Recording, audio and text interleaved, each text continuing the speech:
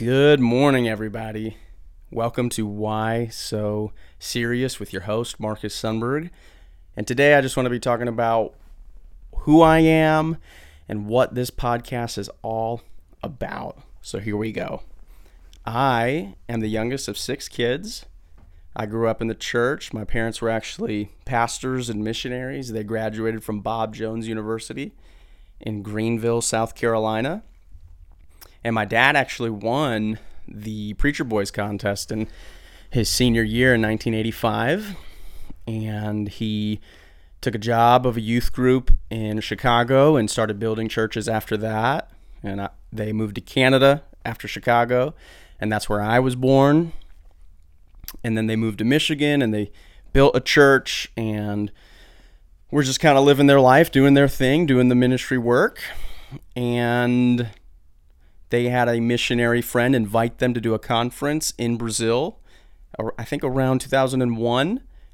And it was just an interesting story because my dad, he had a friend at church who actually came up to him and said, "Hey, don't you go off and become a missionary or anything like that and move to Brazil and leave us here at Grace Baptist Church."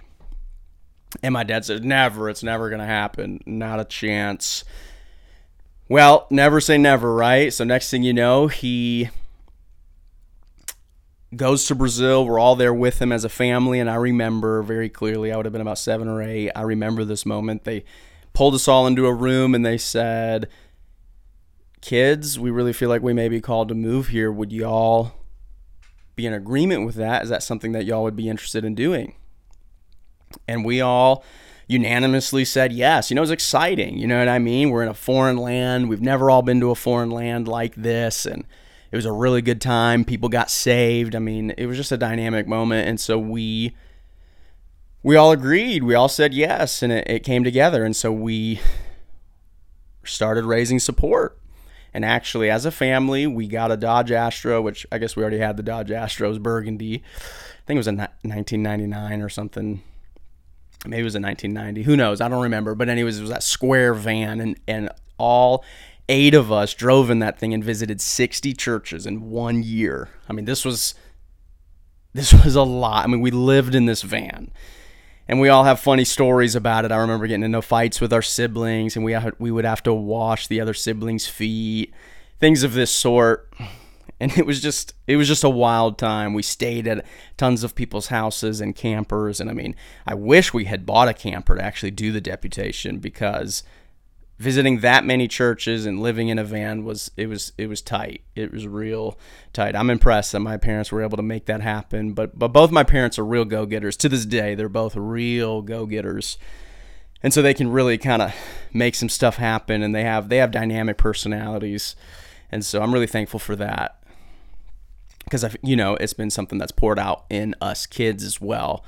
Just a general grace that we tend to try to go get stuff. We're go-getters as a family, Well, anywho, so we moved to Brazil, and this is where the story gets a little darker and a little more challenged, a little more difficult. Is my dad starts struggling with old vices, and he and my mom fight a lot more, and the mission field just becomes a real tragedy after 3-4 years, and we come off the mission field. My dad goes to rehab for alcohol, and my parents end up splitting up. I'm 12, 13. Maria Rose, which is the oldest, Maria Rose would have been, she's 9 years old. She's 20, 21. She was about to graduate from Bob Jones herself with 2 degrees. You know what I mean? She made it in 5 years. She got 2 degrees in 5 years. So that's what I'm talking about. Like, that's kind of can be our family. We try to make some stuff happen. And it was just a difficult time. At 12, 13, I went through this just really depressing phase of life, and it was a real challenge. It really hurt me deeply. And I always kind of blamed that depression on myself. But just a few weeks ago, actually, I figured out, I was like, oh my gosh, like I was processing subconsciously things that I could not understand. I was sad that my family had broken up. But you can't voice that when you're a kid. You don't even understand what's happening to you. And so you sit on a couch and watch TV. You don't want to hang out with friends, or at least this was for me. Some people may express it differently, but this is how I expressed it. I sat on a couch and I watched TV and movies day in and day out. And that was just a really tough time. But by the time I turned about 15 years old, I started doing drugs and started drinking more heavily. And honestly, it did some good for me. Like, I felt free from some boundaries and barriers that were holding me back. I felt like, obviously, I started getting friends and started becoming cool. And I thought, oh yeah, now this is the moment. And I got my own life. I'm gonna be my own man. I started thinking, I'm this adult. I'm this big guy. 15, 16. You think you own the world. It's weird. I mean, it's just crazy how we think that when we're young, that we're running the world and we're grown adults. Now I look at 14, 15, 16-year-olds and I'm like, wow, these people are still babies. They're so young. I mean, they don't understand much about the world, and it's just wild how much we think we understand at that age, and that we're just short-sighted in that moment. And that's okay. It's not, that's just how it works at that point of life for most of us. Well, so I'm doing drugs, I'm doing my thing, and I started to come to a place where I started to believe and say that God's not real. God doesn't exist, Jesus isn't real, the Bible isn't real. And this is really because I didn't want to be accountable to anybody but myself. Obviously I grew up in the church, so if I'm accountable to God, then I'm accountable for my actions. And I just came to a place where it's like, it's not real. I can do whatever I want. It's no big deal. I don't know what the truth is, but maybe the universe itself is God. I started believing pantheism. And you start doing drugs and you get caught up in that current, in that lifestyle, which is, let love be love and just the liberty of all, man. That's what it's all about. And that's kind of what I did for a while. But there's this nagging sense that there was this nagging sense of my life that there's something more than just that. There's something more. Like, look around, look at the natural attributes. Like, is that really all there is? Am I really just gonna go into the earth? I mean, how did a creator not create this eyeball? You know what I mean? And there's just there's so many things, if you just look around, that can be eye-opening, that there's something more out there, and there's eternity written on our hearts, which is what it says in Ecclesiastes chapter 3.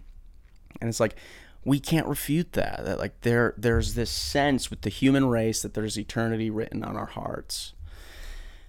And so I couldn't fully escape that reality. And so I looked up one day in the sky and I just said, God, if you're real, if you're really, really real, then I don't want to live this way. Then you can't let me live this way. I don't want to live this way if you're real.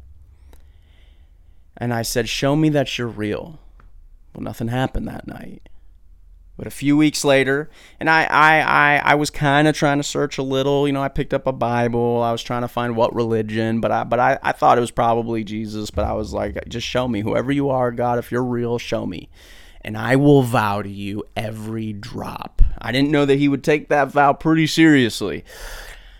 But he came through a few weeks later, and I got locked out of my sister's house because I showed up way too late because I was doing dumb stuff. And I had to walk home in the middle of the night, like 2.5, 3 hours. And I'm walking home, and I just am talking to the Lord. I'm praying. And, I had a lot of hurts and pains that I was starting to process about the divorce, about things that I felt like had been taken from me, my own fears, things like this that I was sharing to God.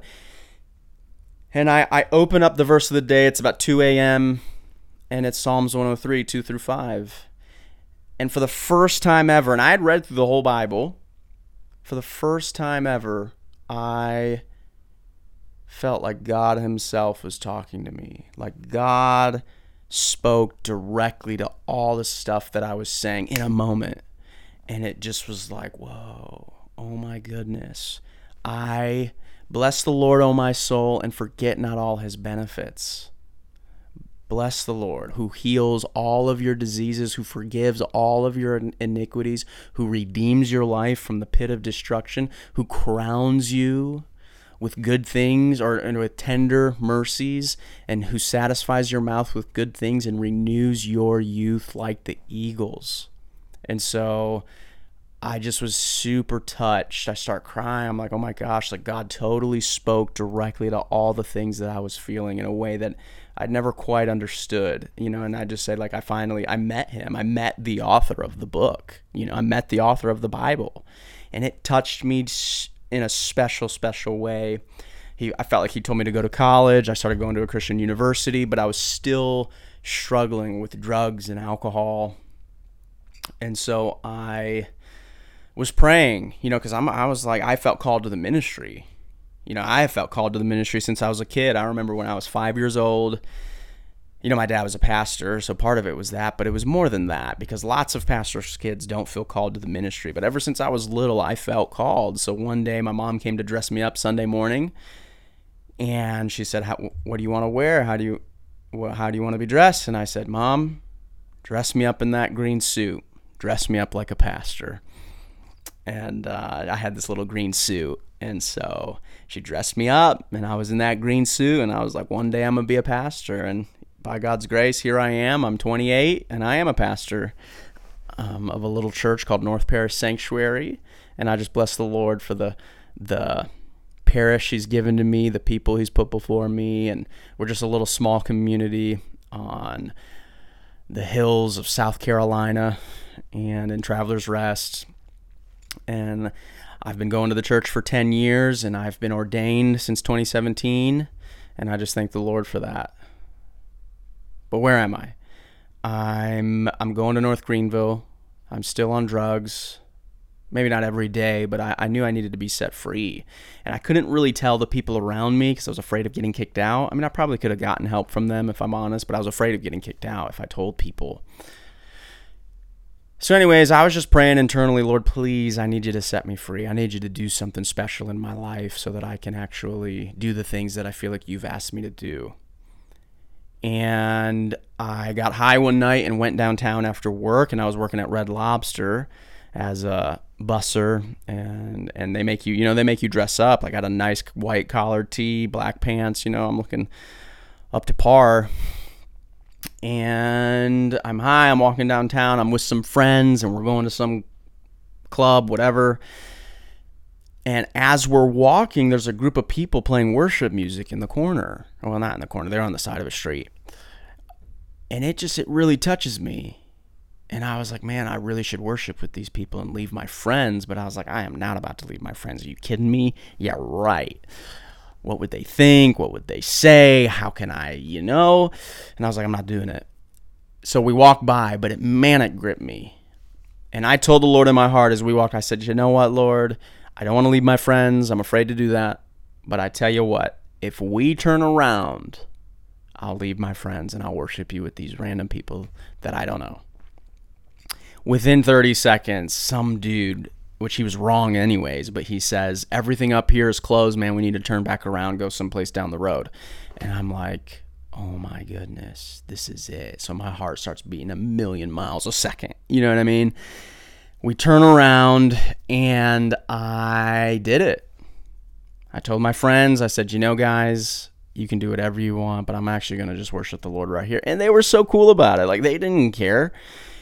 One of the guys stayed with me, but they couldn't have cared less what I was going to do. They're like, yeah, go for it. That's cool. We'll see you later. So anyways, I'm worshiping, listening to the music of this guy, and next thing I know, this guy in scrubs comes up to me, and he starts talking to me, asking me questions about my life, who I am, what I'm going to do, and I'm like, oh yeah, I'm going to North Greenville University, I'm studying to be a pastor and a missionary, God's called me, all this stuff, you know what I mean, projecting that I'm going to be the next great thing ever.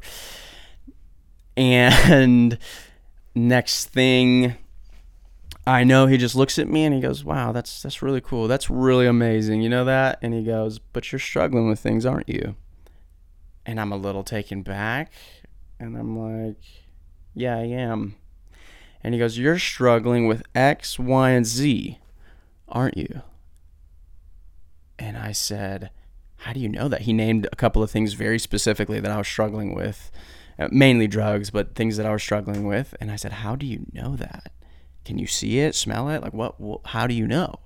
And he says, no, the Lord just told me. The Lord just showed me.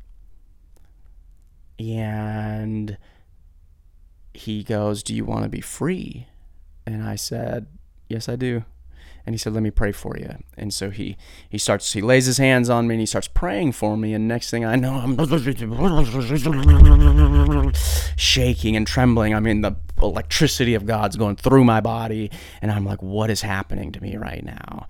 But whatever's happening to me is so amazing that I'm not saying a word. He's asking me questions. I'm not answering any of them. And I hear him tell somebody, he's in bliss right now. And I'm like, that is it. I was like, I'm in bliss right now. Like, I am where I'm supposed to be. Like, I am touching God, like the very thing I was created for. And it was more amazing than any drug that I've ever done. And I was just like, I have to know this God that moves, that breathes, that touches people today. I mean, it changed me. And I was like, I have to know that God. Whatever it takes. I didn't know God talks like that today, but I gotta know him. I didn't know God touched people like that today, but I gotta know him. You know, there's that Bible verse in Psalms 34 where it says, come taste and see that the Lord is good. And there's that verse in Psalm 16 that says, in your presence is fullness of joy, and at your right hand are pleasures forevermore. God created pleasure. He created all of these things. He created it all. And so I needed to know that at that time, that God was more dynamic than drugs and then all the pleasure in the world, that it's his power that produces that. And so that was a very special moment for me, and it's totally changed my life. And the gentleman who was praying for me is actually my pastor. His name's Hal Turpin, and he's still my pastor, and he's mentored me, and he has touched me in a very special way in my life, and helped me grow. So he's been a spiritual father to me, and he's really helped me see that life is something to cultivate. Life is something that is beautiful, and that life is something that is serious. And so that's really where the name comes from. Why so serious? It's obviously a play on words, and what that is I'm a generation Y. And so that's why it's not the word Y, but it's the letter Y. I'm a generation Y. I'm a millennial. I'm a young guy. And, a lot of young people are living for life today, doing whatever they want to do, per se. Not every last one of them, but you understand there's a huge movement towards that type of living. And really what this podcast is about is that the Bible is something to believe in. The Bible has extremely valid reasons to believe in it. Jesus, who I believe is completely real and reveals himself all over the place and has done amazing things, has incredibly valid reasons. I'm not just believing in something in the sky. And there's a way to view the Bible that understands that we have to take our choices, our works, and our deeds seriously, and that we are living for the next age and not this age. And so, like, on a personal note, I don't drink, I don't smoke, I try to stay as far away from secular music and secular movies as I can. That doesn't mean that I don't listen to secular music. I do listen to some, and I do watch some things here and there. I watched The Hobbit at the end of 2022. I think those were the only movies I watched in 2022, though, so I'm not a big movie guy, and I try to stay away from things that are going to indoctrinate me into unbelief. And so I take the Bible seriously, I take Jesus seriously, I take life seriously, and I want to encourage, in particular, young people to do the same. It's really easy to just follow the streams going the opposite way right now. The Bible is bondage, and God's laws are bondage, which Psalms 2 says would happen. We can cast off restraint. We can do whatever we want. We are our own gods. And Jesus is up there, and in Psalms 2 it says that he laughs. And at one point he's going to reveal himself in a very special way and bring the nations to nothing and show that, no, what he talked about and what he said matters. And so I just think the Bible explains our world better than any other philosophy, any other ideology, period. If you just look at it, and I'm not the only person that's come to that conclusion. Great minds have come to that conclusion.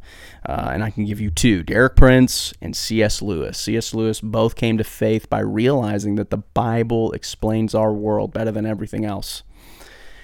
And I just want to encourage young people to reach for that and to see that there are other young people living a life believing in the Bible and doing certain things so that they can show up to the meeting that we're all going to face. Hebrews says that it is appointed unto man once to live, to die, and then to face the judgment. And so there's a day we're going to stand before the Lord, and I want to stand before the Lord and hear words like, well done, good and faithful servant. And you're not going to do that by buying into what tons of Christians that I grew up with are buying into, where it's like, because Jesus died for us, we're free to do whatever we want. And it's like, when you read the Bible, you read the New Testament, the Old Testament, that's nowhere to be found. Yes, we are saved by grace and through faith, and it's not of works, which is in Ephesians, but it says that we're going to be rewarded according to our works. We're going to be judged according to our works, and James says that faith without works is dead, and so it's meaningless. And so there's two parts at play. There's God's part, which is impossible. Like it says that he died for us while we were yet sinners, and it says that we only love him because he first loved us. But then there is our part. Philippians says, work out your salvation with fear and trembling. And so there is an aspect. Jesus said, strive for the narrow way, for broad is the gate that leads to hell, and narrow is the way that leads to life. And he says, strive to enter the narrow way.